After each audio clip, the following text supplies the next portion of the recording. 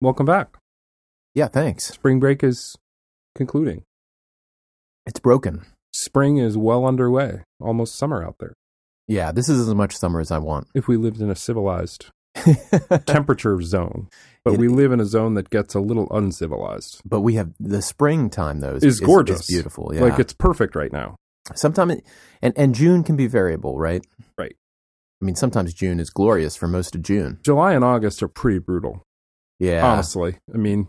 Yeah, we live in a place where. Just to be fair about it. Where during the summer, you don't get heat waves. You get heat. Yeah. And then maybe you'll get a wave of slightly less hot. Yeah. Right. And right. Wave is not the word you would use. I hate the heat. I it's much great. prefer the cold. And I know our New York and Boston listeners are like, right. basically right now, screw that guy. Exactly. Because cold has its own drawbacks, right. For sure. And I don't deny that at all. But here we are in oral argument headquarters.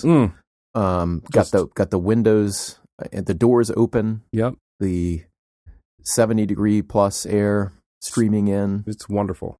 Spring is sprung. Spring break is sprang. It is pretty nice. Now, you'll notice something when you look over at me. I will. Mm-hmm. All I can we see don't have video. We don't do video. We do not. That's true. Why are you we still did, wearing your headphones? Well, that was what I was gonna.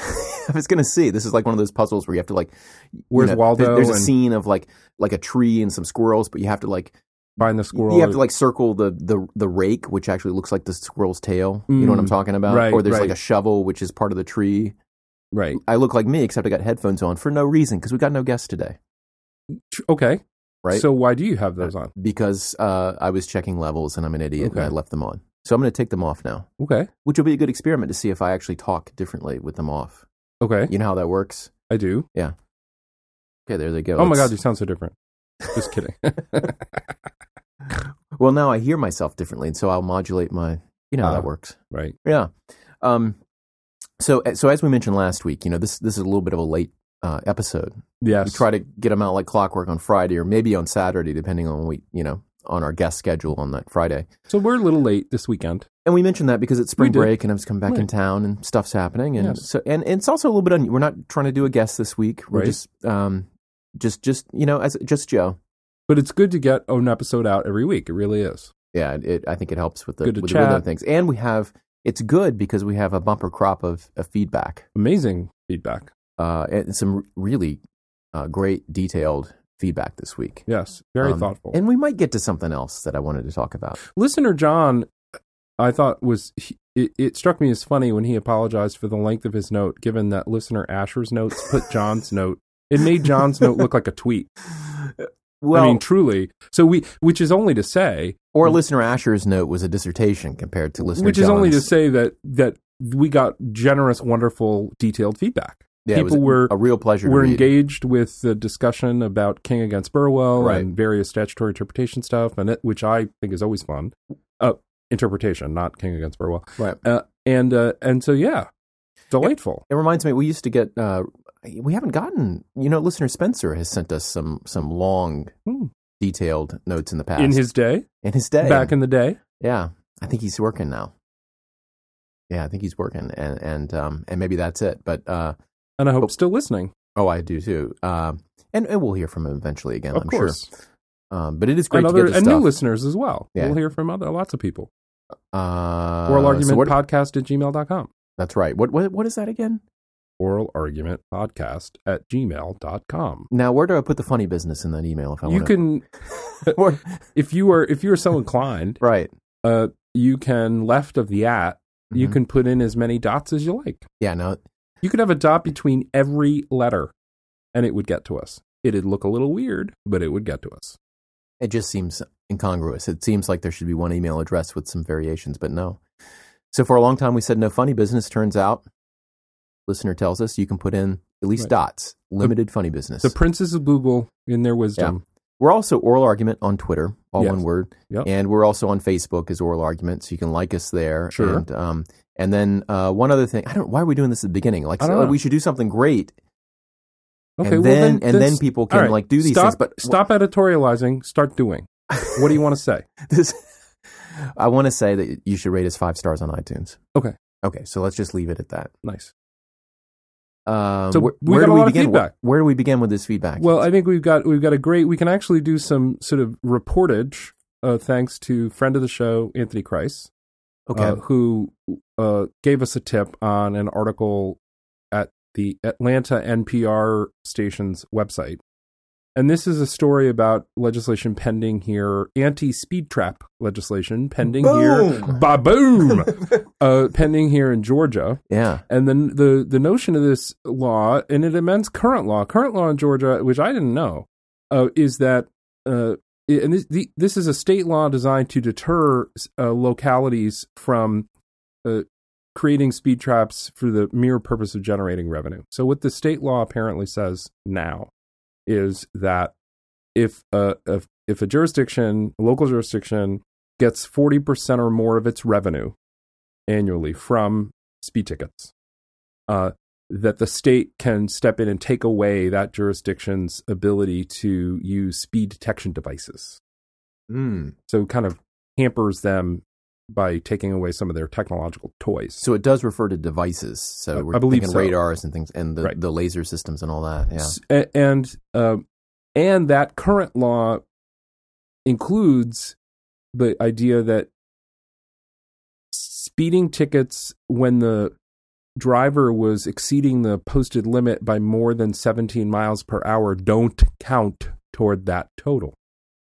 Yeah, it's weird. It's almost a tacit acknowledgement of the safety rationale. Like there's serious speeding and then there's trivial speeding in essence. And if you gin up a lot of revenue by writing a lot of tickets for frivolous speeding, but we won't count the ones for serious speeding, as it were, right?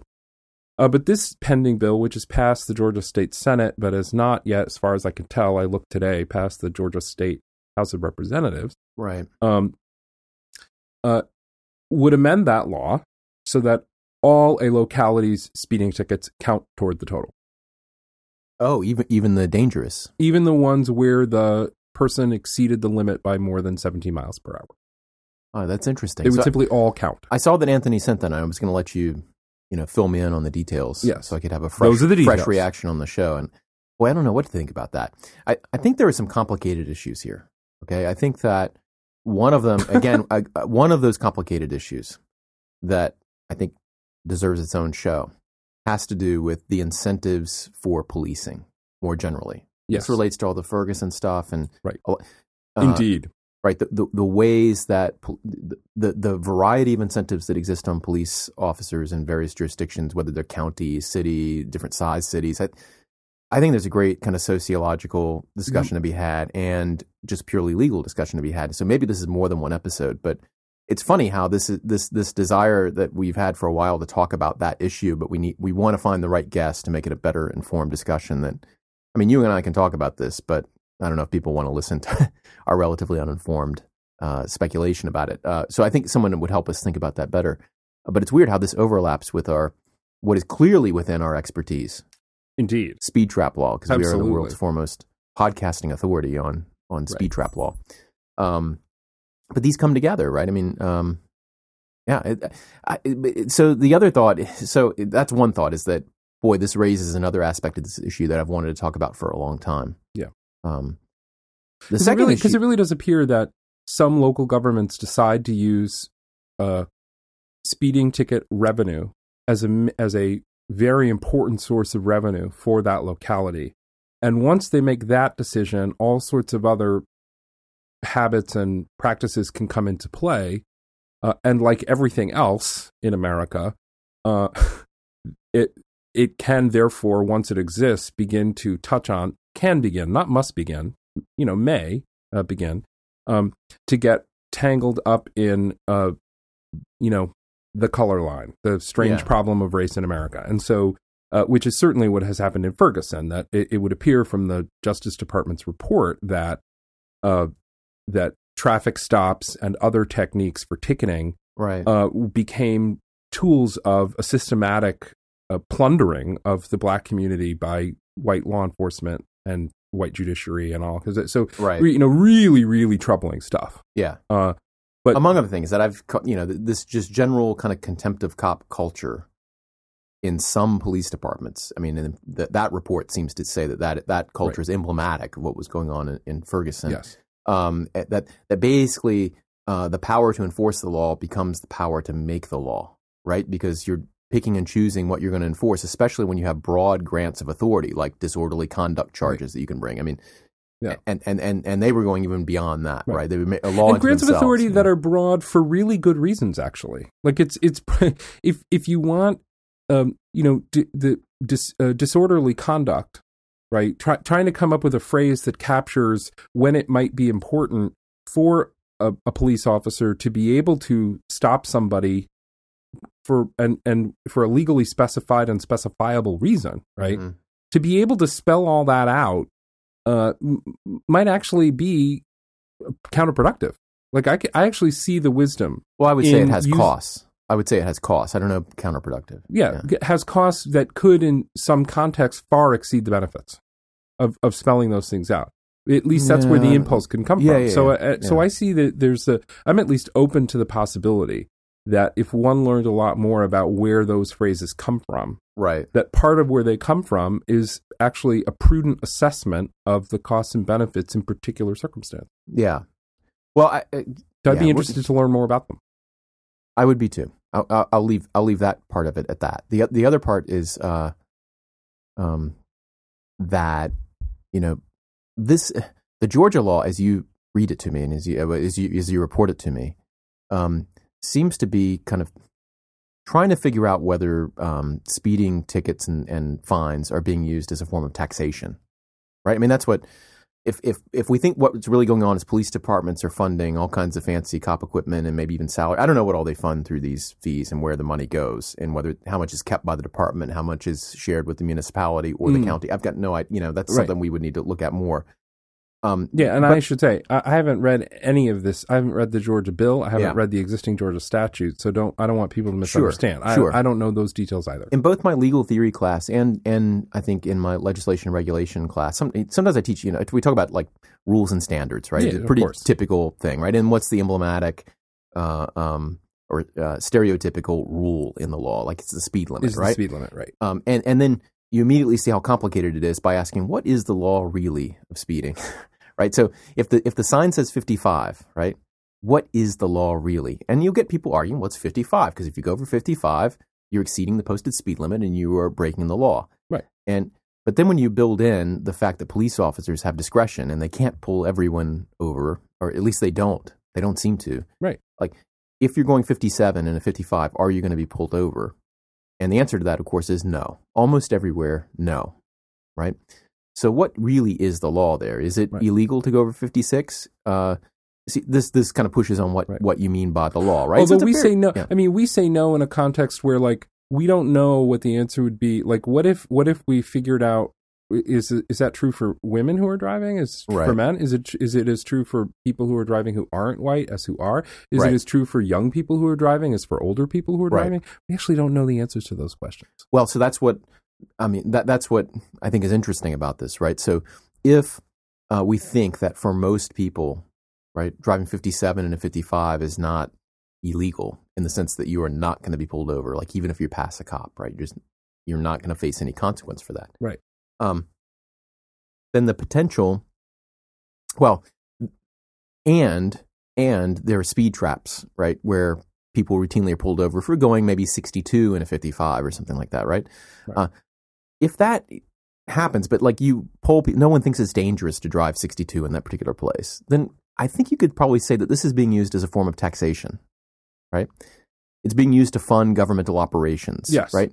In the same way that most taxes are not, there's certain sin taxes, takes you in a different direction for cigarettes and other things, but most kinds of taxes, although we know that taxation discourages the kind of behavior at the margin, discourages the kind of behavior which is being taxed, right?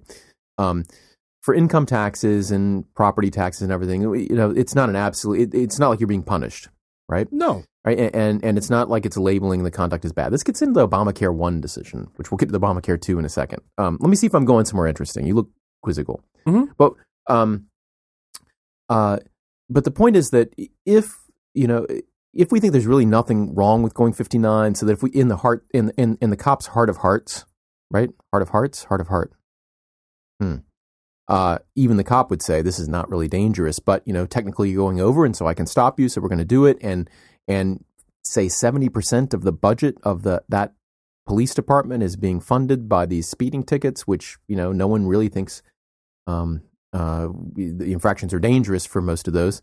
Then really we can say this is a kind of taxation, right? And what's dangerous about that is what you just said earlier, Joe.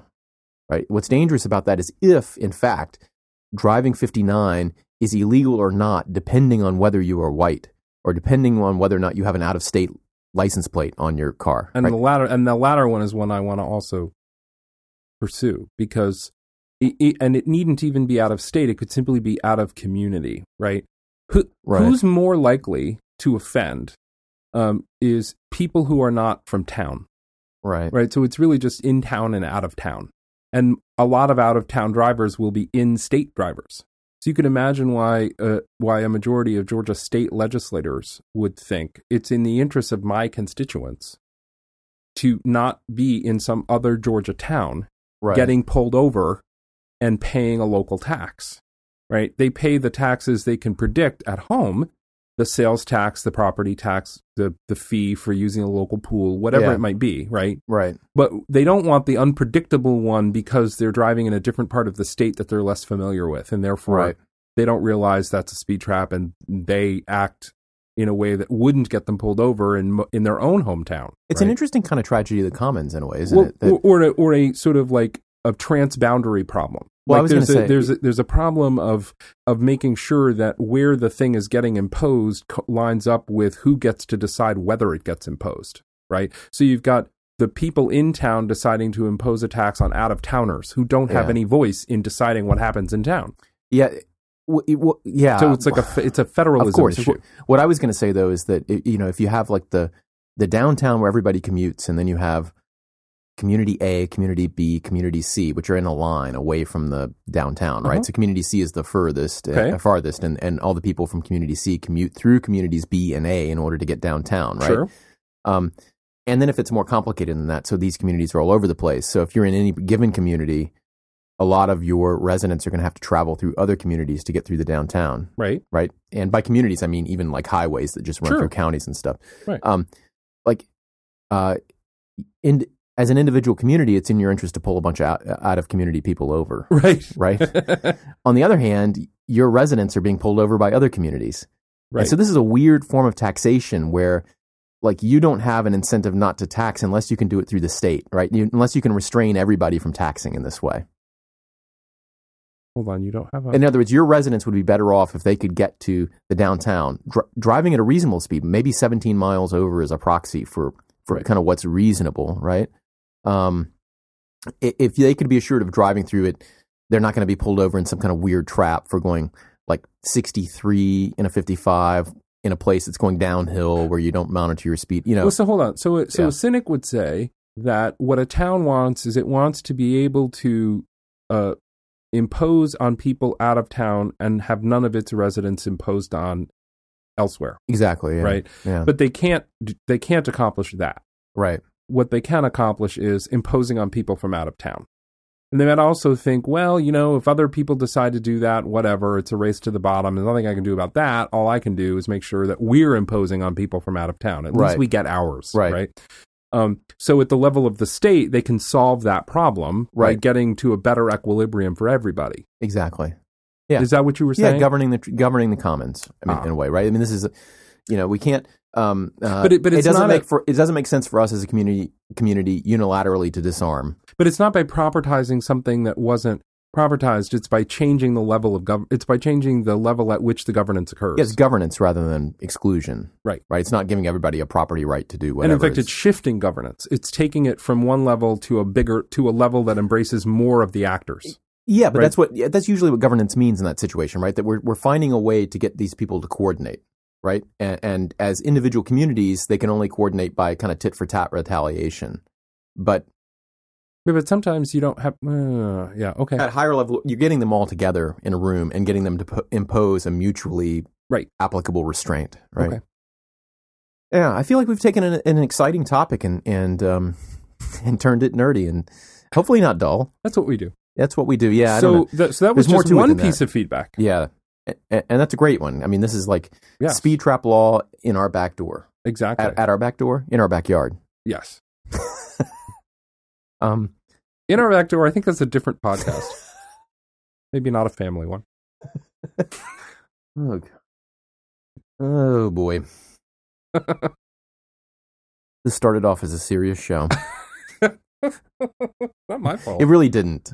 It really didn't. I think even at episode 0, it was a ridiculous podcast from the very beginning. All right. I like it that way. I do too. I like it that way. It's great. Okay, fun. so we actually do have some. So that is actually an interesting topic, which reaches into several other interesting topics, which is Yes. related to a silly topic that we've developed over time.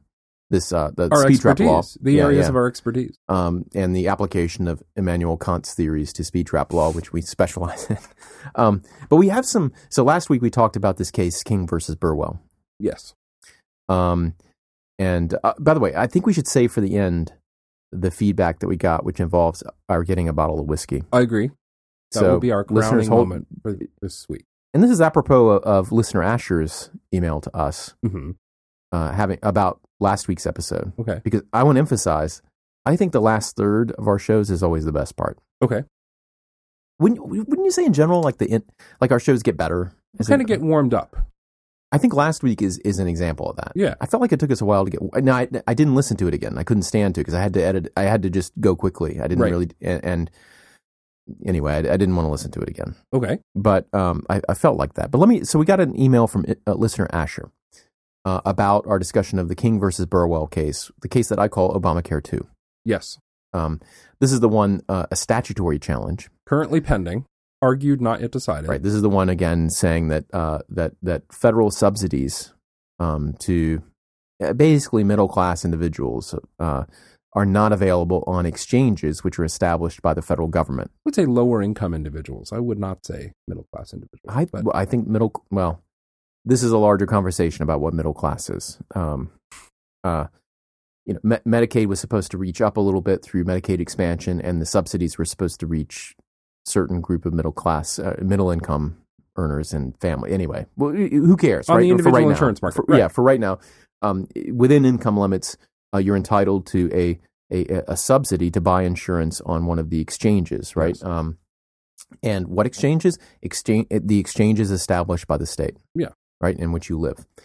And so this whole, as we discussed last time, this whole challenge turns on that phrase, exchange established by the state. Yeah. And so the challenge is that if you live in a state where the state refused to establish an exchange, and so the federal government established, quote unquote, such exchange through the Health and Human Services Department. Which I would say means established a state exchange. As I said last week, I mean, my reading of the statute and the relevant stuff is there's one kind of exchange. It's a state exchange. It's either state run or federal run. Of course, that's the very issue in the case. Well, and that's is that a sensible reading of the statute or not? And to be clear, listener Asher, I think, had a very nuanced email about this, which I think in general, I think maybe agrees with our conclusion, but maybe not for our reasons. I think he thought we were a little bit too dismissive of the arguments against, because part of last week's episode was kind of, while recognizing at least I recognize maybe the good faith, especially of some of the law profs and others who are involved in this, right? I mean, they clearly against Obamacare in general, and right. But seem to believe in this, are making good faith arguments that happen to match up with their interests in terms of the statute, right? Yes. I don't know how you think about all that. And we talked last time about how you separate those two things a little bit, I think. Which can be hard to do. It seems to be hard. And but listener Asher, I think, thinks that we gave too little credit to that side, right, because we were somewhat dismissive of how this could even be a case. And I think that's because he seems to be in the camp of, it's ambiguous rather than the statute clearly reads in the way the government argues that it reads, which is right. how it reads to me. Too. So there are three categories, right? The government's clearly right. It's right. ambiguous. The challengers are clearly right. My recollection is Asher called the position that the challengers are clearly right nearly frivolous, if not actually frivolous. Right. So I think he's putting himself very much in it's ambiguous. It's a tough statute to read. There are tough provisions to knit together. depending on how you look at it, it looks like you're rendering some of the text surplus, which of course is not a good idea when you're reading a statute. That's a sign that you're reading it incorrectly. Right. And I thought Asher had a very perceptive rejoinder to my concern about Kennedy's, I think, shocking assertion that Chevron was less applicable. Yeah, let's get to that. I just when the issue involved lots of money. Yeah. Let's go through his. I think it's worth discussing a little bit here more. I don't want the whole episode to be about a rehash of King versus Burwell, because this is not. I just don't think that. I don't even know, Joe. This case makes me go crazy, right? For reasons that we talked about last time. Yeah. So let's not talk about them again. So we won't talk about all those reasons. Yeah. Right. But let's go through Asher's email. Yes. And I distilled kind of 5 points that he made in his email, because it was a lengthy email, and it was. I would kind of like to read the whole thing aloud, but reading is kind of deadly, on the air. So I'm just going to kind of go through what I think of his main points. And Asher, you get back to us if we've screwed up here in distilling your arguments. Or if you just have more to say. Oh, of course. Yeah. We welcome Based on what I saw here, he should get back to us every week. So first of all, so we talked at the beginning last time about Justice Kagan's hypothetical. Right. Which is, let's take this into a different situation. Right. Let's take this to a different scenario where instead of which was an analogy. Exchanges and all that. Yeah, it's like, right. I'm going to give to my clerk. Some of Asher's email is devoted to demonstrating that the analogy is imperfect. Mm-hmm. Okay. Asher, save yourself a little more time next time. All analogies are imperfect. That's why they're analogies, and not the actual thing. Well, So, I mean, I don't want to delve into it only to learn, an analogy was imperfect. No, I think let's talk about something better than that. He means more than that, though. Of course. He means more than that. Talk about that. And so just to remind the listeners, though, Kagan's hypothetical was, suppose I assigned to my law clerk, I said, Will, write this memo, right? And then I said to another clerk, edit Will's memo, right? And then I said to a third person, right, Will's not available. If Will can't do it, I want you to write that memo. And then that indeed happens. Will can't do it. The other person writes it. Does the second clerk that I mentioned have to edit the memo? Or can they say, I'm sorry, Justice Kagan, but Will didn't write a memo. So there was no such thing as Will's memo, right? And it's a clever hypo because, of course, no clerk in their right mind would refuse to edit the memo on the account that Will didn't. Because and that's important, because they're all operating on a faithful agent model of the instruction, right? They're all trying to do right by the instruction and the instruction giver in a faithful agency sense, right? Yeah. And that's really important because the faithful agent tradition in construing disputed statutes is a very important tradition in U.S. law. I can't speak as well to UK law, although one might expect to see it there as well. It pushes you toward what? Yeah, I mean, I don't want to make this point too strongly because I think even a Scalia textualist approach does essentially the same thing in this particular case. But what you're saying about faithful agency, and especially when you put it in the context of like when your boss is telling you to do something, when your boss tells you to do something, I think most of us become purposivists. Right. In the sense that go ahead. If what you're saying is faithful agency is purposivist, not textualist, I disagree. I think faithful agent approaches are consistent with both purposivism and textualism. Faithful agency is agnostic as between them, actually. I think I disagree with that. Okay, cool. But I think text the question is what weight should text play in discerning purpose? Like. Yeah, but another way to say what the disagreement is that, this is that aspect of the Hart-Fuller exchange in the Harvard Law Review in the 50s, right? Mm-hmm. Fuller's view, and I think he's right about this, is that there is no such thing as text that is clear on its face. A listener's footnote here: Joe is Fuller and I am Hart. Correct. In almost every sense. Indeed. Yeah. Who beat who to the grave? That's the question. I don't know the answer to that. I don't either. Fuller's assertion, I think correct assertion, is that when it seems like text is clear on its face, it's only because the purpose is so evident and so dominant, no one even thinks to get behind it or ask about it. And Hart calls this sort of the core and the penumbra. Yeah, this part and actually. Fuller that part says of Hart there is like no core, there is no penumbra. It's it's core all the way or penumbra all the way, because people are always taking account of purposes, and and because communication is a purposive act. Yeah, that's right. It's not banging into typewriters. It's actually trying to communicate with people. This is an aspect. Yeah, I think we agree with that, because I think this is the weakest part of the concept of law, is the core penumbra distinct. Although it's also kind of right, but that's a different discussion. Someday we're going to talk about what I'm working on, and we can talk more about this. But the thing we're talking about right now, faithful agency, is it about purposivism or textualism? It is distinctly, and I think the answer to that is no, because one can be a faithful agent and say, the best way to implement that is textualism, or one could be a faithful agent and say the best way to implement that is purposivism. The agency point goes to the position within the realm of actors on the scene, which is the point you were talking about, I think, very, very concisely and powerfully last week. Thank you, Joe. Right? Is this like who's in charge in the thing we're about to do? That's right? The core. That's what I was going to get to as well, because I think it's, when you say faithful agent, the ambiguity there is agent to whom. Like, is the court an agent of Congress or an agent of the people? And Scalia would say, of course, agent of the people. And therefore, as agent of the people, there's a need to be textualist in order to, we have a controlling power over Congress to get them to be clear in a way. Yes. And we should use that power to get them to be, to get all of us as a collective to be faithful to the people. Yeah, and that's why I think both a purposivist and a textualist could, with equal candor and equal accuracy, both call themselves faithful agents. Well, let me go through a little bit more of what he's written here, because we've got more feedback too. I thought this would be a 45-minute episode. Yeah. Go. I'm into point. So what he does first, what Asher does first in his feedback is to say that there's a difference between telling, even in the clerk context, there's a difference between the judge saying edit Will's memo and edit the memo written by Will.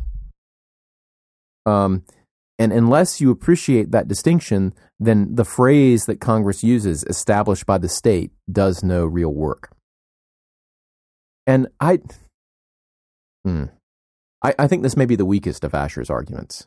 Well, it's the one most like, this analogy isn't exactly like the thing being argued about. Right. It's an analogy. Yeah, and he says he goes to great pains elsewhere in his email to us to say the fact that this would be surplusage actually doesn't bother him. But he's just saying you're not. What he's saying to us is you're not appreciating the force of the argument that when Alito comes back at Kagan in that argument and says, as we also talked about last time. Exactly. I mean that the phrasing, like to say Will's memo uses a different phrase to denote the thing than the memo written by Will, and those words may have different import. Yeah, and we can of course. We can imagine instances where, and I think this, Breyer's questions got to this point, the contrast between Alito's and Kagan's got to this point. I think everyone's struggling with the same thing, which is, how do you you're looking at a context where the actor specified that it's of the essence that they're the ones who do the act, right? So when it comes to taking law school exams, it is of the essence that the individual student who's being graded on that exam is actually the one who wrote the exam. It's not okay to substitute somebody else for yourself to take that. It's not, the exam by Will. It's got to be by Will, right? Will had to write it, not Emily, not whoever, right? Oh, you have that rule? So when does it, but that is simply to restate the question, right? Which is, are we in that context or a different context? Well, that's his next point, that as I distill it. And I think Kagan went here when he said, well, I think it matters, when I'm sorry, I'm moving between he's here, but in the argument, the response was, you have to put it in context to Kagan. She's, and that was like walking right into her trap, right? I mean, one might say her point, which is that context is important. Yeah. She's less trappy, I think, than Alito is in general, wouldn't you say? Who knows? Alito's, I think, is a little more trappy. Let's see if the listeners agree with that. But Asher's second point was that the boss's instructions and congressional statutes are those are two very different communicative contexts, right? So he says, like, if the boss told me edit Will's memo and somebody besides Will wrote the memo, I'm going to edit that damn memo, right? Because there's a context of hierarchy there that. And one could ask Asher, but wait a minute, when it comes to statutes, aren't we still back in boss? Congress is the boss. Well, when it comes to social policy specified by statutes. This is why I think I emphasized last time, and I will emphasize again, that I think it depends on your model. Precisely. Not to get too close to, again, the work I'm doing, which we should talk about at some point. I really want to.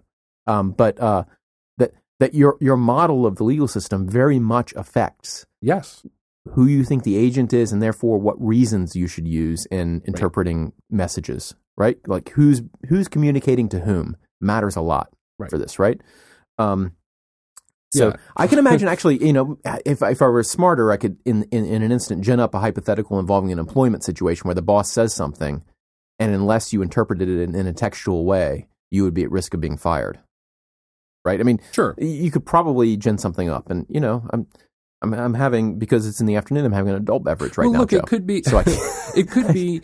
When it could be that when the boss is directing someone to do something that involves tax forms or other human resources matters, it could be that a more literalist or textualist approach. There are plenty of context in the employment. Like if the boss says, "I want you to fill out these tax forms and save us as much money as possible," the boss doesn't mean fraudulently fill them out to pay no taxes.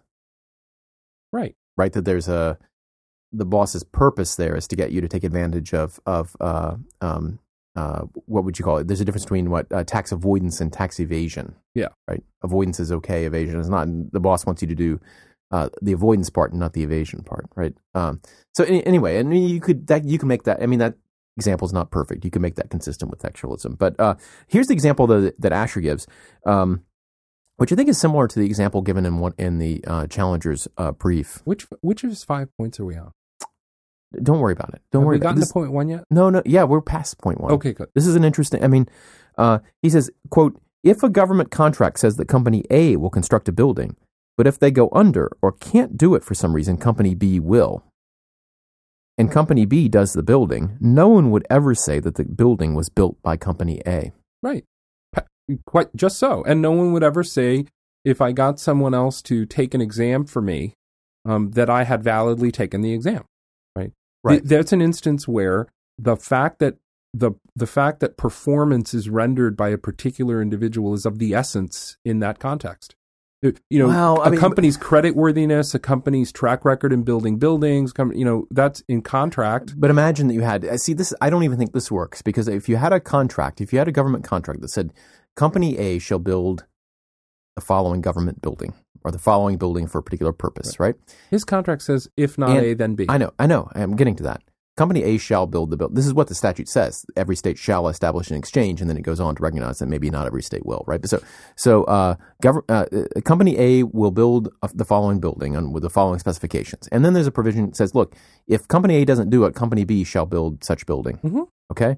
And then if there's a separate provision somewhere else in the contract, right, which says no employee is allowed into the building, into the building built by Company A, until such time as the building has been inspected for safety, right?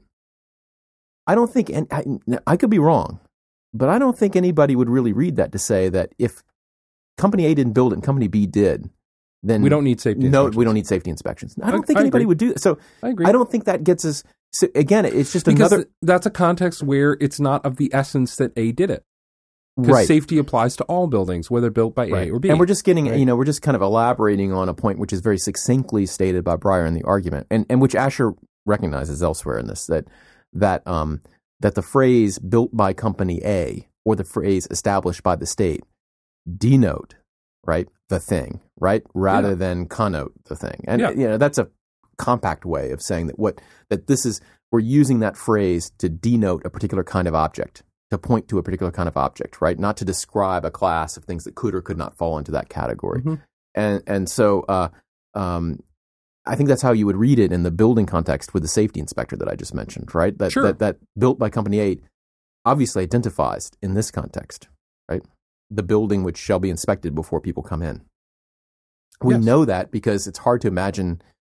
It would be hard to read an intent in there for, well, if it's so long as it's not Company A, go ahead, move on in. No inspections, no nothing. Right. Suddenly, none of the safety requirements apply. What? That would be weird. Yeah. Right? Before you reach that conclusion, you would want a lot of evidence that there were some particular problems with Company A which don't apply to other companies, and you would want to know a lot of stuff about this, right? And the kind of thing that the challengers try to bring in here with like Gruber's video stuff about like we're trying to incentivize, et cetera, et cetera. But the textualist argument shouldn't care about any of that anyway. And so anyway, so Asher, I think, so again, Asher points out that there are other parts of the statute which seem pretty clearly to point out that established by the state and established in the state should have the same meaning. Yeah. Right. And so he recognizes that.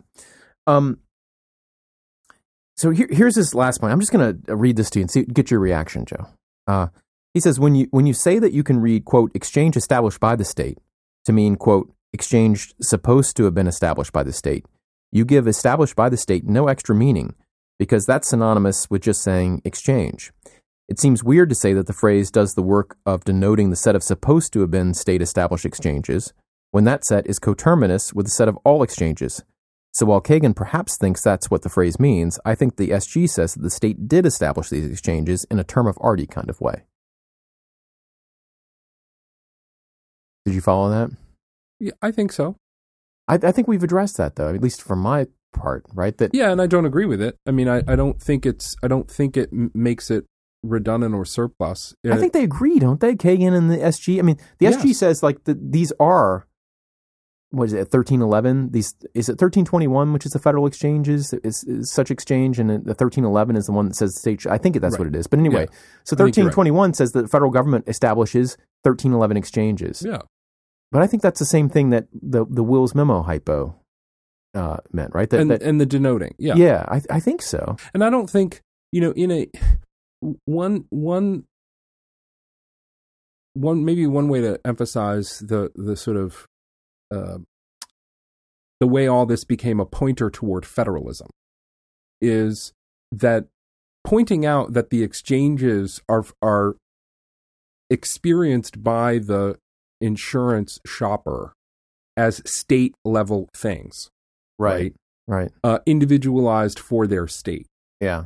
Even if the state isn't actually the one who created the back end, instead it was a federally created back end for that state facing exchange. Yeah. Right. Putting it at the state level and having it seen to be by the consumer a state thing is a salient idea, right? Mm-hmm. In helping people shop for insurance in their state. Right. Salient, not least because insurance regulation has historically and traditionally been a state matter. Right. And there are other aspects of the state healthcare system that will have to interface with the federal exchange in that state, as we talked about last time. Yeah, and the complexity of the relationship between, state insurance law and federal law. I mean, the McCarran-Ferguson statute in terms of antitrust and its relationship with state insurance. I mean, this is a long-standing and complex set of questions. So I think it's actually not at all a surplus or redundant idea to emphasize textually in the statute, these exchanges are things that the consumer experiences as state entities. Right. Without respect to who provides the back end. They're state-facing and state-faced exchanges, right? And that's why this denotation idea is I think, a meaningful idea. Yeah, that's one reason why it is a meaningful idea. I think there are many, but that's one of them. Yeah, I'll leave it at that. I think you said it well. And Asher may, if we still haven't hit it, I think he should get back to us. Sure. He's got one last point, which you started with. But before we get to that, let me just say that in his email, Asher said, hey, I listened to the first 2/3 of your episode at the time that he wrote it. I assume since then he's listened not only to the final third, but he's listened 2 or 3 more times, like all of our fans do. Oh, my. So I want to emphasize that, so maybe, I'd like to hear his thoughts after listening to the last third, because that's where we got into this discussion about this mode. His second email sounded like it had been from that. Maybe so, because this mode of statutory interpretation. Remember, that's where we got into this discussion of like the court that reads little bits in isolation is like the bad guy that listens for you to make a mistake in the way you're talking, and then says, now I own your house because you've said something wrong that you didn't mean, right? So that's a weird mode of statutory interpretation. I think we got into that a little bit at the end of the episode. Anyway, in my head, it was the better. It was like where we finally were kind of firing on all cylinders with it a little bit more. But so if you haven't listened to that, Asher, I'd love to get your thoughts on that too. Asher's final point is the one that you started with, or that you mentioned before we got going on his first 4 points. That was the one about Chevron.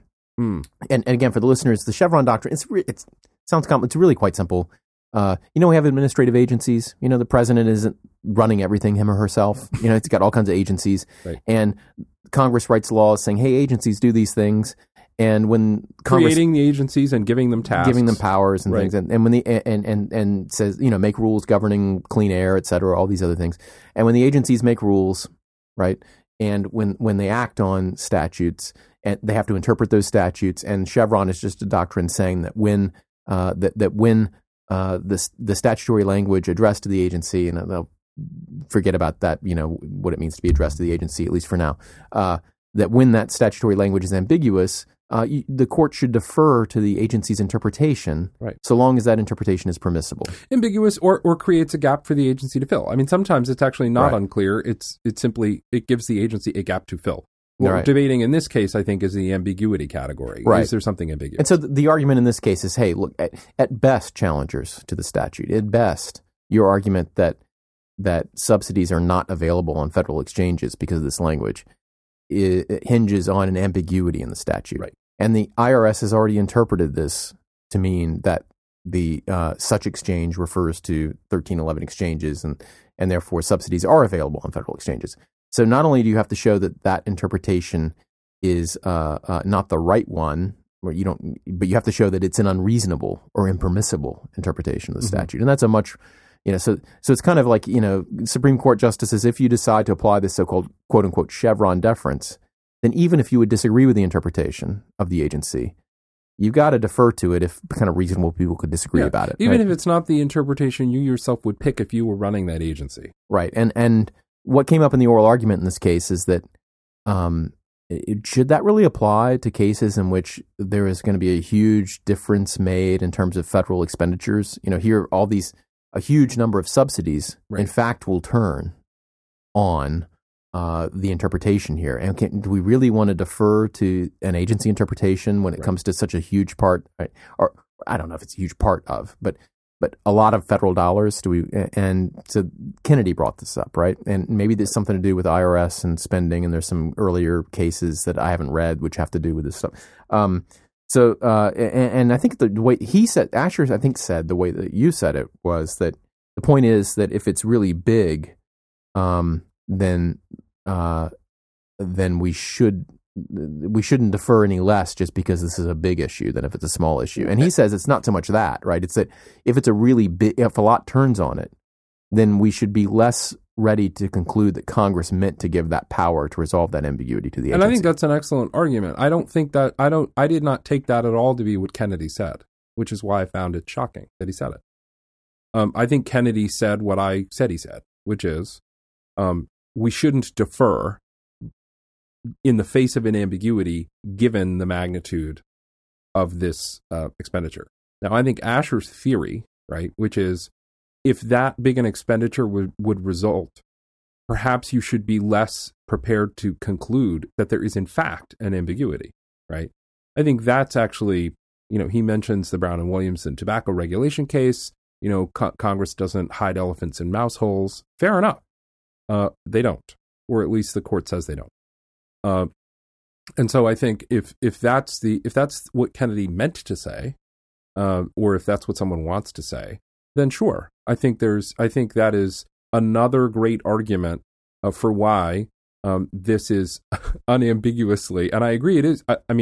I do think the statute is unambiguous. I think subsidies are available on federal exchanges, and I think that's clear. So I agree with Asher. You would expect. You think that's clear textually? Correct. I think almost everybody in the world thinks that, no one thought at the time what they attribute to Jonathan Gruber. That's what right. The evidence is, and I mentioned this last time, I'll mention it again. The people who tell Congress how much a statute will cost, right? Yeah. So specifically addressing the very issue you and I are in the middle of talking about, right? Right. What will it actually cost? That's the Congressional Budget Office. It's called scoring the statute. Right. What will it cost? None of the evidence, none of the scoring CBO did was predicated on the idea that subsidies would be available if the state is the one who did the back end for the exchange, but not the feds. Yeah, that never happened. I think why didn't it happen? Because no one thought that's what this meant. Yeah, I think if you made people bet their lives about what was the intention of the majority of legislators, and maybe even all, right? You would get very few votes in favor of, well, they didn't want to make subsidies available on the federal exchanges in order to incentivize states to create state exchanges. I don't think anybody would bet their life over that. Maybe the challengers who are so far into this thing now that they've completely internalized their arguments, as we mentioned last time, maybe. Right. Now, again, that to a textualist, that doesn't matter. Right. That's the environment. And what you're saying, you're going beyond that and saying, like, even if I ignore the fact that nobody thought, realistically, nobody thought this was what was being passed, right? And again, the argument will come back, nobody knew it was being passed, et cetera. All that's nonsense, for reasons we won't go into now. But you're saying beyond that, if you just look at it, if you were an alien from Mars, which Breyer speculates, a literalist alien from Mars, you would look at this whole thing and you would come out which way, Joe? That the IRS has correctly interpreted the statute. Unambiguously. Correct. Yeah. That's the strongest. Yeah, the IRS has correctly discerned the unambiguous meaning of the statute. And that does comport with Asher's theory that when you're confronted with a question that may or may not involve Chevron deference, it could be good to ask, well, how big a consequence turns on the meaning of the provision in dispute? Because the bigger the consequence, the more I might infer, Congress will have settled it in the text of the statute unambiguously. Now, interestingly, feedback we got from another listener John. Oh, do you want to skip to that? It's not skipping. It's deeply intertwined with it. Yeah. It's predicated on precisely the opposite contention, right? Which is that the bigger the issue, the more incentive members might have to actually try to punt.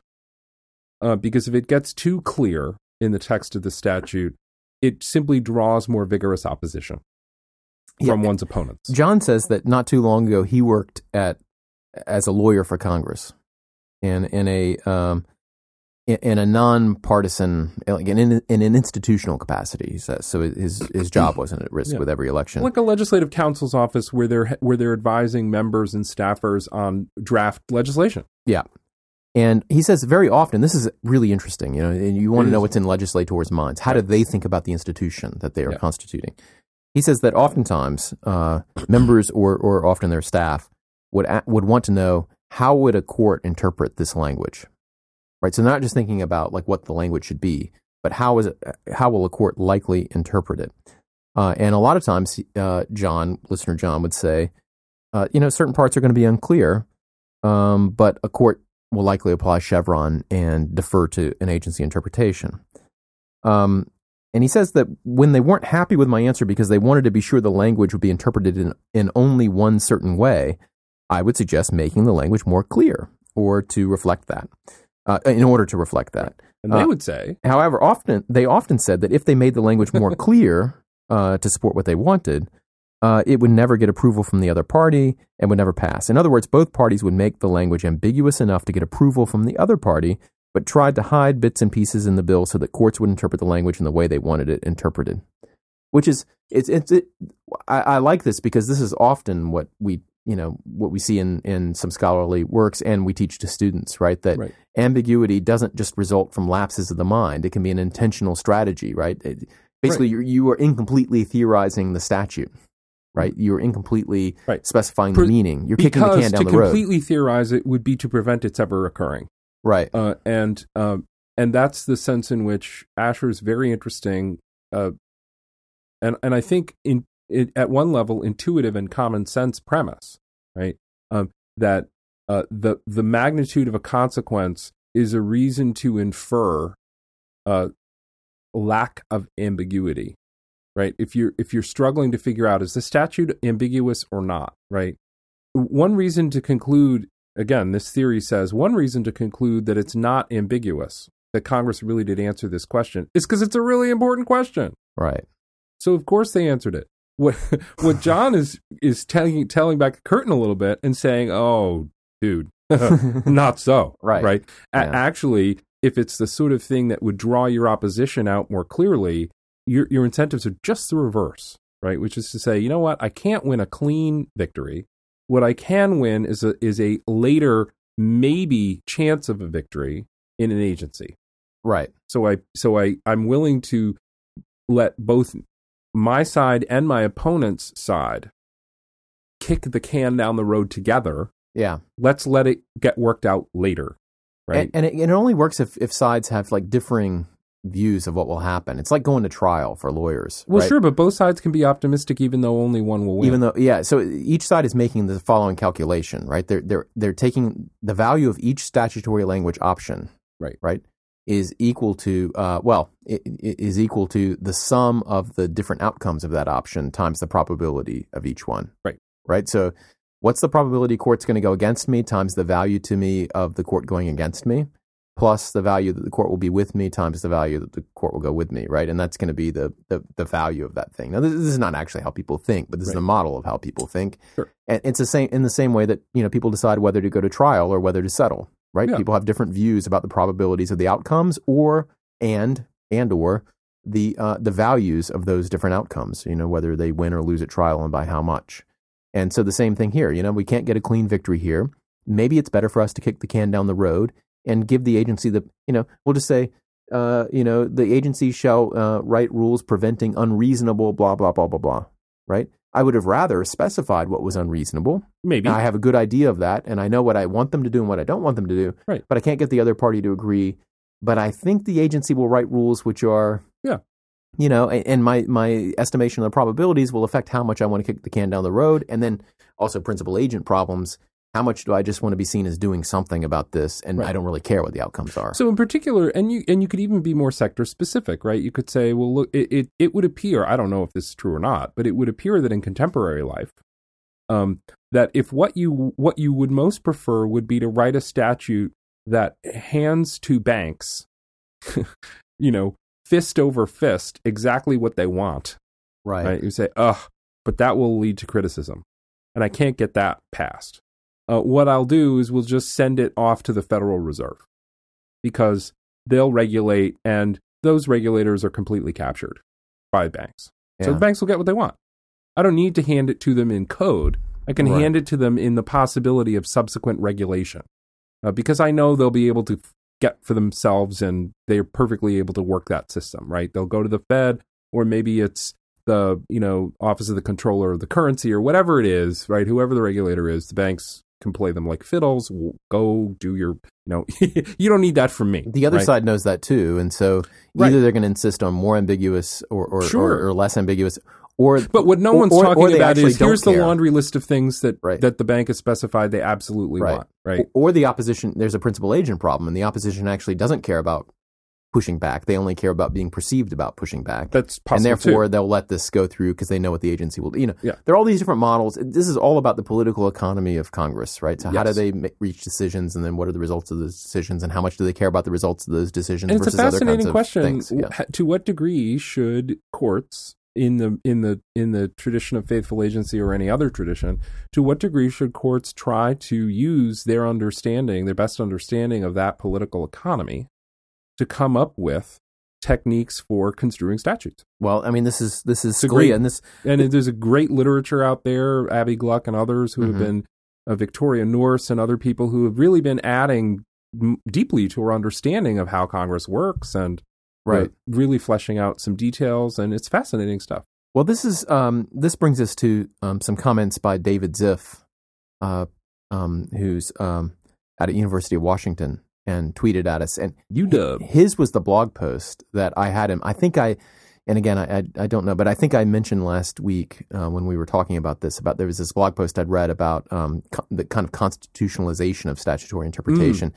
And it was similar to, but not the same as, my kind of institutional authority reasoning about this. And so David tweeted at us, and he tweeted, two links at us to his blog, one of which was exactly the one that I had in mind. So I'm going to read about the first one first, and this is about Justice Scalia's textualism, which, to respond to your last part, is partly about saying that the court should not should not try to correct for political economy defects in the Congress, right? That it should interpret according to canon so that every message Congress send has an answer, has an interpretation, right? And maybe you have to look at the whole statute, blah, blah, blah. You got to look at the whole thing, but there are textual canons that you can use to derive a meaning in a one-to-one relationship between texts and applications. And if you can do that, then you diffuse, right? You totally diffuse this obfuscating purposes that congressional parties and others can use, right? So kicking the can down the road, I think in Scalia's mind, defeats the idea of accountable democracy, right? Yeah, that's incorrect, but okay. Well, I'm talking about the groundings here, right? True. He's trying to create accountability, right? So it's not, What it does is it maximizes the power of the president, which is certainly more accountable than... Well, I don't know that it does that. Maximizing the power of the judiciary. Well, to the extent that kicking the can down the road ultimately leads to more agency interpretations being deferred to, that's an expansion of executive power over congressional power. Right. Both of them are more accountable than judicial power. Right. But I'm talking about textualism in general for statutory interpretation now. Leave aside the administrative stuff, which makes, I think, Scalia's personal position here more complicated. But textualism as a motivating... as a theory for statutory interpretation is motivated, I think, by an idea, right? Or it can be, there's at least one idea that undergirds it, which is that Congress should be accountable to the people. We are all accountable to the people. And our role is to use a manner of interpretation which connects messages that Congress wrote, right? Directly with outcomes, right? And that when courts try to fix those outcomes by saying, well, this seems to come out a little weird here, absurd or something like that. So we're going to try to figure out the overall purpose and attribute purposes to Congress that they may or may not have had. Then you kind of disrupt those lines of accountability. This is exactly what we talked about last time, right? And so that's the underlying idea, right? That this whole idea of kicking the can down the road is bad for democracy, right? Because it makes it less clear who voters can hold accountable for bad results. And then what courts should do is to push back against that and say, no, you said this and it means that. And I know that because you use these words, right? And these words mean the following things. Now, in his, so he's got two posts, right? So one, what I call nihilism, because both David and I both kind of concluded that at least if Scalia's words at oral argument in this case were indicative of a kind of interpretation or a kind of interpretive thing where, if the words in isolation are clear, they should trump other words in the statute, or they should trump an overall cohesive purpose to this. I think the way I phrased it last time is that if the words in isolation are quote unquote clear, then you have to read them to accomplish a homicide on the rest of the statute. Right? There's a blog. Scott Lemieux? There's a blogger who's been using this phrase based on an old Seinfeld episode about a misprint on the answer to a card in Trivial Pursuit. Yeah. So George Costanza asks the other character, who invaded Spain, and he's the Moors invaded, or the Moors, and George says, nope, the Moops, and he wins because the card says Moops. You didn't give me the answer Moops, therefore you lose. I win, right? Which is, a homicide on good sense, and who, of course, other than George Costanza, would commit such a crime, right? And it turns out maybe the Supreme Court. So I love it, the Costanza method of interpretation, right? Where the rule is what's on the card, correct, not what is actually true, right? Yeah, that we all know to be true. Yeah, but this is even worse because it's like, and who's disciplined by that, right? Oh, I guess it's the people who ultimately that's accountability for the people who print Trivial Pursuit cards. Because if customers are frustrated by the craziness of that, they won't buy Trivial Pursuit anymore. I mean, you could come up with some fancy theory about who's disciplined by, if you're of a mind to find someone to spank, you can come up with a story about who's feeling the hand. This is even worse, though, right? Because this is like if the answer is the Moops, and the effect of the answer being the Moops is to make a whole list of other cards, and in fact, the entire game pointless. Right. Then are you going to read it as the Moops? If it's just one card and it's one turn, maybe it's decisive for a particular game, right? But it doesn't undo the. It's not like people are going to say, "Well, Trivial Pursuit is never worth playing again because there was one misprint on one card." Even if you took the view that the right answer is the one printed on the card, and not the actual answer to the question, right? Of which the thing printed on the card is evidence, right? Right. So I think it's even worse than that. Well, so anyway, David's blog post, which we'll link to in the show notes, calls this method isolationism, which is probably a more neutral term than my term nihilism. Certainly more restrained. Yeah. And this is in addition to the usual like textualism, intentionalism, purposivism. These kind of, and in my class, I kind of break down each of those into 3 or 4 different types, right? Based on all kinds of other things. Isolationism, yeah, it's interesting. It doesn't have I think the emotional. I don't think it has the emotional tone that nihilism does, and that's a good and a bad. Like that's a right. plus and a minus. Right? Nihilism really, there is something that I perceive to be perverse, and that although an advocate for it might not perceive it to be perverse, they do perceive it to be. They seem to perceive it to be important, like importantly about power. And about who has it and of what sort. And so that's isolationism sounds a little bit clinical. Well, I use nihilism because this isolationism, as he calls it, takes words out of any kind of communicative context, as Asher put it, right? It takes it out of the idea that it's one institution speaking to another, and that communications involve kind of utterings and understandings, which are basically translations of various kinds of knowledge, right? It's the medium which carries the translation of a and I don't mean to be critical. I don't mean to be overly critical of the term, but what isolationism doesn't capture is how that can be perilous, right? That isolating phrases in that way can be perilous. Well, in his blog post, he gets at that though. Isolation, when you're talking about like that person might have Ebola, like isolation is good. Right. It's the opposite of peril. But in this context, it's actually perilous, I think,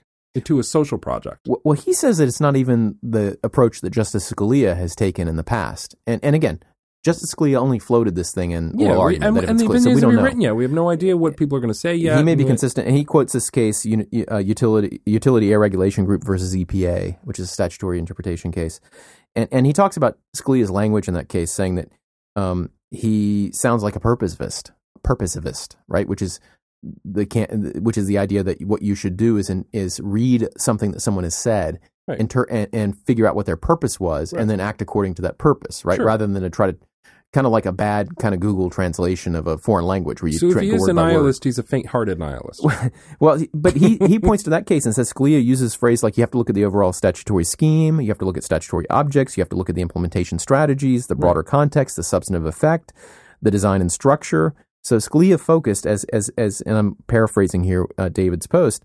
Scalia focused on intent, context, structure, object, and purpose. All those things, but it was wholly textual. So what distinguishes Scalia's textualism from what most people would understand as purposivism? It's that you infer things about purpose only from the text, right? So he says that to determine these things, Scalia doesn't look at what people say on Meet the Press or in the editorial pages of the New York Times. But no one's suggesting. Or even legislative history. Right. Instead, you only look within the 4 corners of the pages, right? Right. But still, and you're reluctant to use things like the absurdity canon, which can be vehicles to smuggle in the judge's own desires, own policy desires, right? So you have to be very careful about that. So textualism disciplines judges, and it disciplines the legislature, right? Yeah, but in these earlier cases, I have no idea if the latter is true. Even when doing this, like isolationism is a step beyond this. Right? Yeah. And in this case, I think it truly is nihilism, right? Because you would be reading words in isolation, which easily could, at worst, easily could carry the interpretation that you and I, Joe, are attributing to this, right? Yes. In order to murder the rest of the statute, right? Right. And then, of course, there are arguments that it actually won't accomplish that murder, that either states will come on and establish their own exchanges, or that even without those things, but we talked about this last time, so I don't want to go back into it. The other thing the other post that he had was talking about how there's a difference between statutory interpretation and constitutional review. So when the court is reviewing a statute for constitutionality, right, and it maybe is more skeptical. A lot of times it's not, for reasons we've talked about in other episodes. We've talked about this deference versus scrutiny in other episodes. Yeah, sure. Including our favorite case episodes. Yeah. But nonetheless, the court is the institution which is charged with defending constitutional values or constitutional text, right, against statutory incursions, and therefore has to look at the statute skeptically. And if the statute runs afoul of constitutional either text or values or whatever your method of interpretation is, it's your responsibility to strike it down, right? Even if it leaves some kind of transmogrified version of the statute or some kind of deformed version of the statute, right? That's your responsibility as a judge. Whereas when you're interpreting the statute without that in the background, you're just trying to give meaning to the statute. It's your job to make the statute work, right? Not to be what we said like we talked about in the last bit of the last episode. Not to be the person who is looking for things which could act as landmines to blow up the intention, right? So he recognizes this in he refers to Scalia in A Matter of Interpretation. I think at the Tanner lectures and other things that some of us have taught in classes like this, where Scalia kind of amplifies on the dangers of kind of common law constitutionalism, right? Where cases, you look for purposes and you build on cases in the same way that you're building on negligence law, where it's say judges are authorized to and long have served the purposes of making a sensible negligence law. That's a danger in constitutionalism because then constitutional review becomes a vehicle for judges' own policy preferences. Not so in statutory interpretation, David argues. You were trying to break in, I think. You have nothing to say. I want you to finish. Oh, well, I'm pretty much done. Where does he put the avoidance canon? Because that seems to straddle these two. Well, that's what came up in the federalism aspect. Right, because if you to say that in the statutory construction context, one is not treating it with the same skepticism, because you're not involved in ensuring that it stays within the constitutional confines, right? But the court seems to indicate that there's a category of cases where that construction exercise winds up producing possibilities that, if they were taken seriously, would seem to drag the case into the constitutionalization issue. And that's going on in this case. I mean, except in the other way. But I don't know that he referred to it. I don't remember if in the blog post he refers to that. But I mean, that clearly, as you say, straddles the two. Yeah, it kind of bridges the two ideas, right? That it's a way you can walk across. And you can imagine, look, this is another way in which law is not that difficult because you can predict all the arguments people are going to make, right? So, in other words, the question is, so you got some statute, its clearest meaning seems to conflict with the Constitution, at least as you read it. Like, obviously, people are going to argue about whether it's better to leave Congress with half a loaf, right, or no loaf. It's half a loaf, like something it didn't intend. And then so it's going to get all mixed up with your interpretations of what Congress does is either textual or based on their intentions. And if it's based on their intentions, but you avoid constitutionalism, then maybe you're going to avoid constitutional conflict. Then maybe you're going to end up with a statutory meaning after judicial interpretation that is what no one intended. And is it better to strike the statute down to that point? And then it's going to depend all on effects and et cetera, et cetera, et cetera. I mean, you can just see all this, right? Well, it certainly did all play out in the briefs and at oral argument. Yeah, absolutely. Yeah. I think that's true. All right. We got to leave this now, though. Okay. We can come back to it because maybe we haven't, who knows what we said. I can't remember anything we've said. So let's I think in late June, we will undoubtedly say at least a word. In response to what the opinions turn out to be. I'm feeling all jumpy because it bugs me that we've devoted 2 episodes to this in a way. And yet I love the feedback that we've gotten. People have come up with really brilliant things to say, including David and Asher and listener John with the congressional. All these things are very interesting. Very interesting, and yet this case is not. Right? I mean, it's hypothetically interesting. Like if Jonathan Adler were here and we were talking over a water cooler about statutory interpretation, I think that would be awesome. Because he's super smart. It'd be really fun, right? But the case is easy. And I'm not one who ever says cases are easy. That's true. You don't say that. I do not, but this one is. Okay, let's go. Last bit, listeners, and this involves our getting a bottle of whiskey as a gift. It does seem like that is It's an what emolument. has been suggested. Is it an emolument? Would you consider it an emolument? Yeah. Is there some danger in receiving emoluments? I don't think so. Two parts to this feedback. Do you remember this one, Joe? This is from listener Paul, who's Yes. gotten in touch with us before. Right. Do you remember the context of his last missive to us? The typeface versus font? Yeah. This is harkens back to our Matthew Butterick episode, I believe. Such a good episode. Yeah, this is the one about design and law and typefaces and fonts and organization and visual design of legal documents. Yeah. We talked about, and this is after we before that we'd had an episode about Word and email and various things. Maybe we should do one of these again because we've been talking about a lot of law lately. Yeah. Yeah.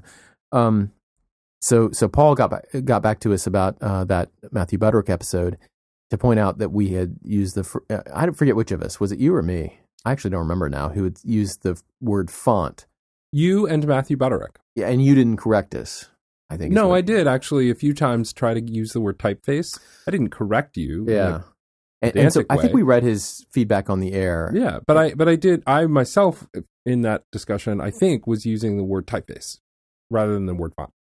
Right. And of course Paul was, I think, a bit surprised that I think Matthew we had follow up from that episode Yeah. where we talked about, of course we both know the difference between the font and typeface, and font had to do with the whole Right. And one of us even talked that way. the actual mechanical things that used to, yeah. So it's the size of the letters, what you would call the font size, Right. the font, and anyway, the font is the font size, the typeface, and maybe even the whether it has italics or various. It's all the stuff that would be cast into metal and stamped out, right? The font, Yeah.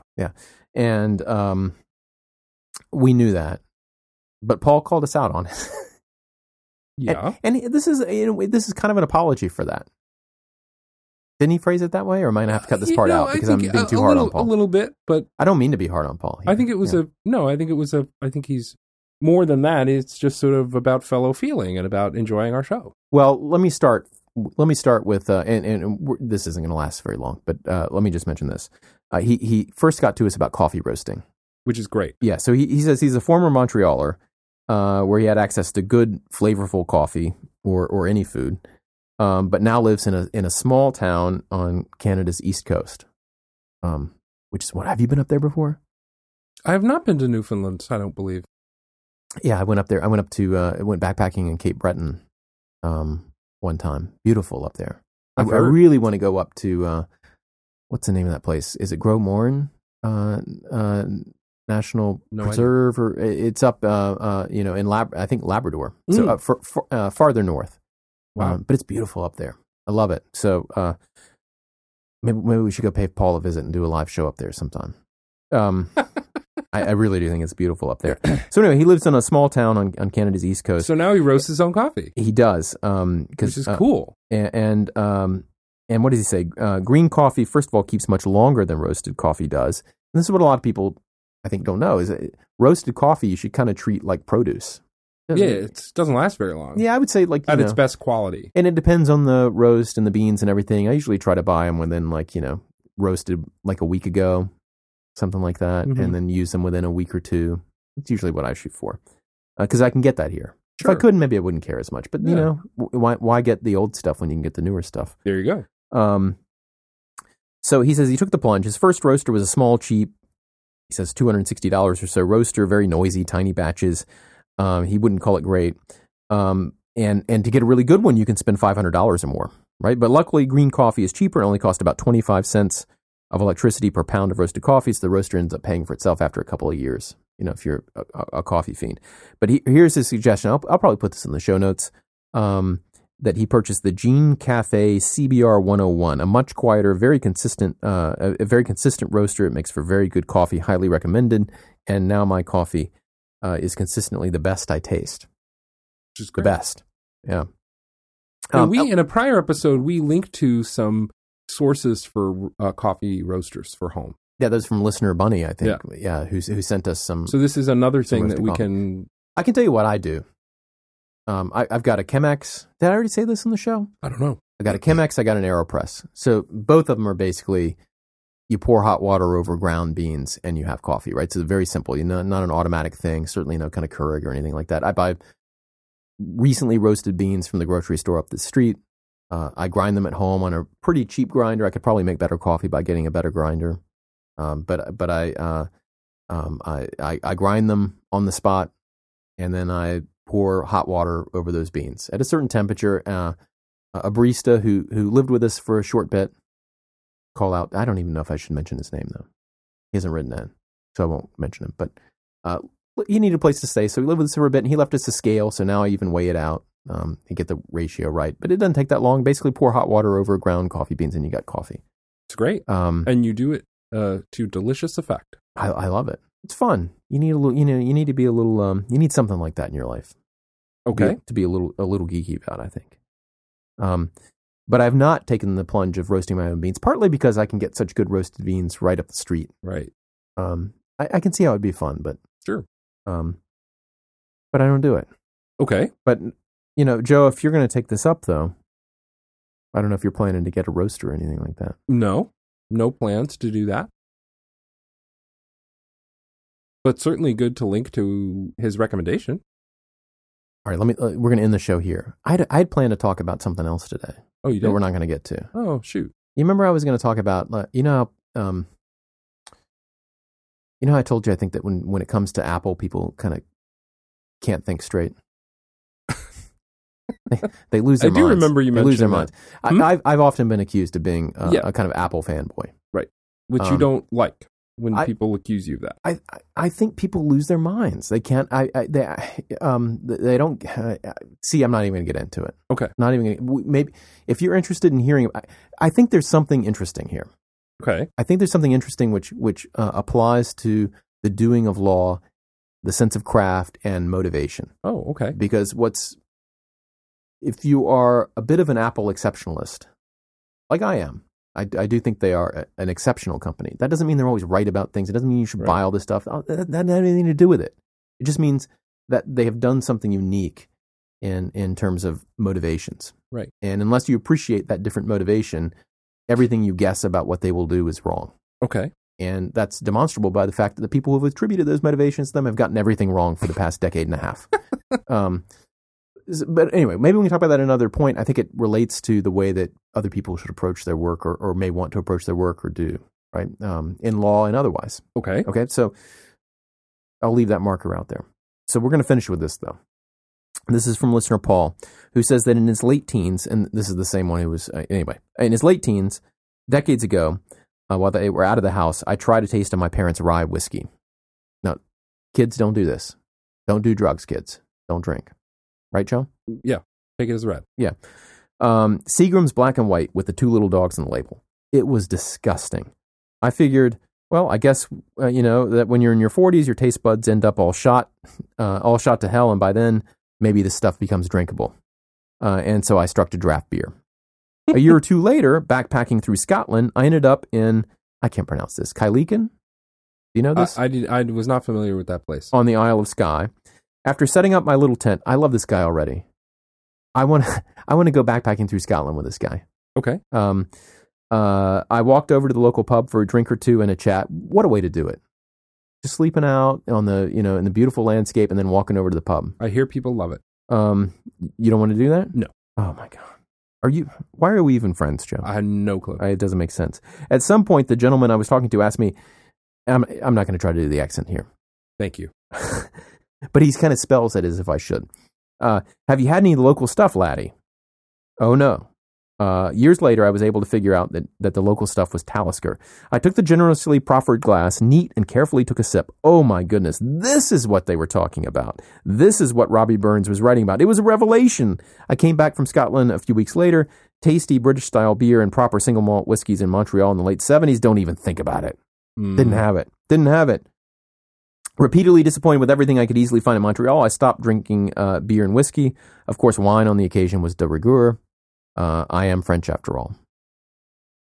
Nowadays, good craft beers are being brewed all over the place, and excellent affordable single malt whiskey is easy to get. Even in the boonies where I live now, I'm able to pour myself a wee dram and pretend I can hear a bagpipe off in the distance. In And then he goes into a little bit more bio stuff, which is totally cool. This was a great email to read. It was fantastic. It was a great email to read. But what he says is his apologies to you, Joe, for addressing his explanation of the fine points of typefaces and fonts during his feedback of episode 34.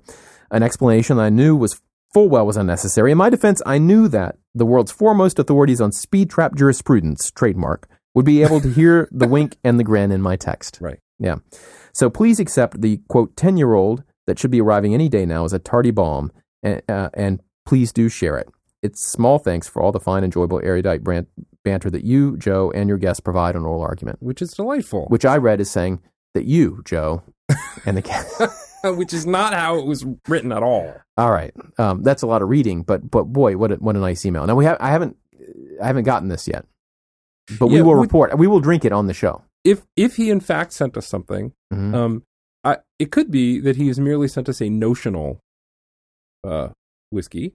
It could be he sent us an actual whiskey, which would be amazing. Either of those would be more than enough. A notional one is awesome. A real one is like incomprehensibly awesome.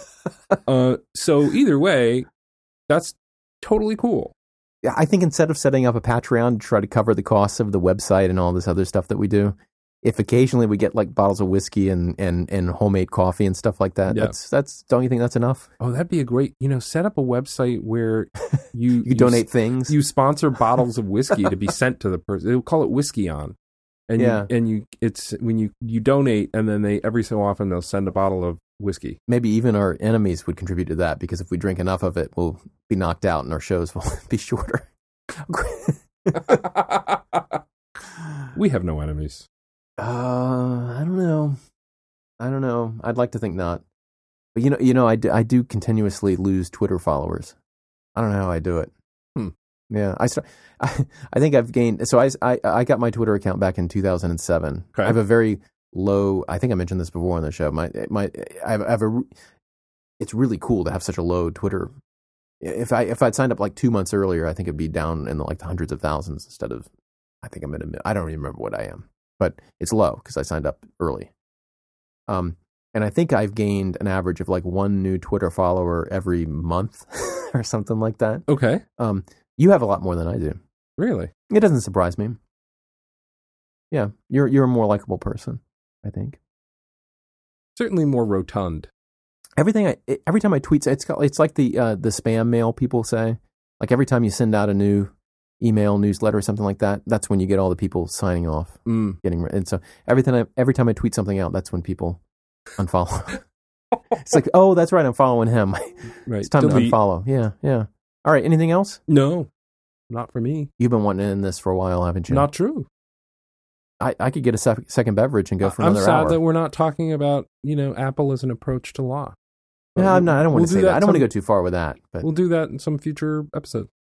Yeah. Cool. Yeah, my story about being accused of being an Apple fanboy and why people are totally wrong about this. Yeah. You can tell it's summer is arriving here because there are carpenter bees. Mm-hmm. And I've been seeing a carpenter bee flying around outside your window. I can't see to the window because there is a drape in the way, but it's a quite translucent drape. Yeah. And so there's lots of light and shadow coming through. And one of the things coming through in the shadow is the body of the carpenter bee. I could tell it's carpenter bee because of the size, and because I am one of the universe's most ardent and sworn enemies of the carpenter bee. That is why I have no trouble perceiving its presence. Oof! Judging it. This is deep. To be a future carpenter bee corpse. What does the carpenter bee represent to you, Joe? A satanic degree of entropy. It's completely unacceptable. And with that, we end the show.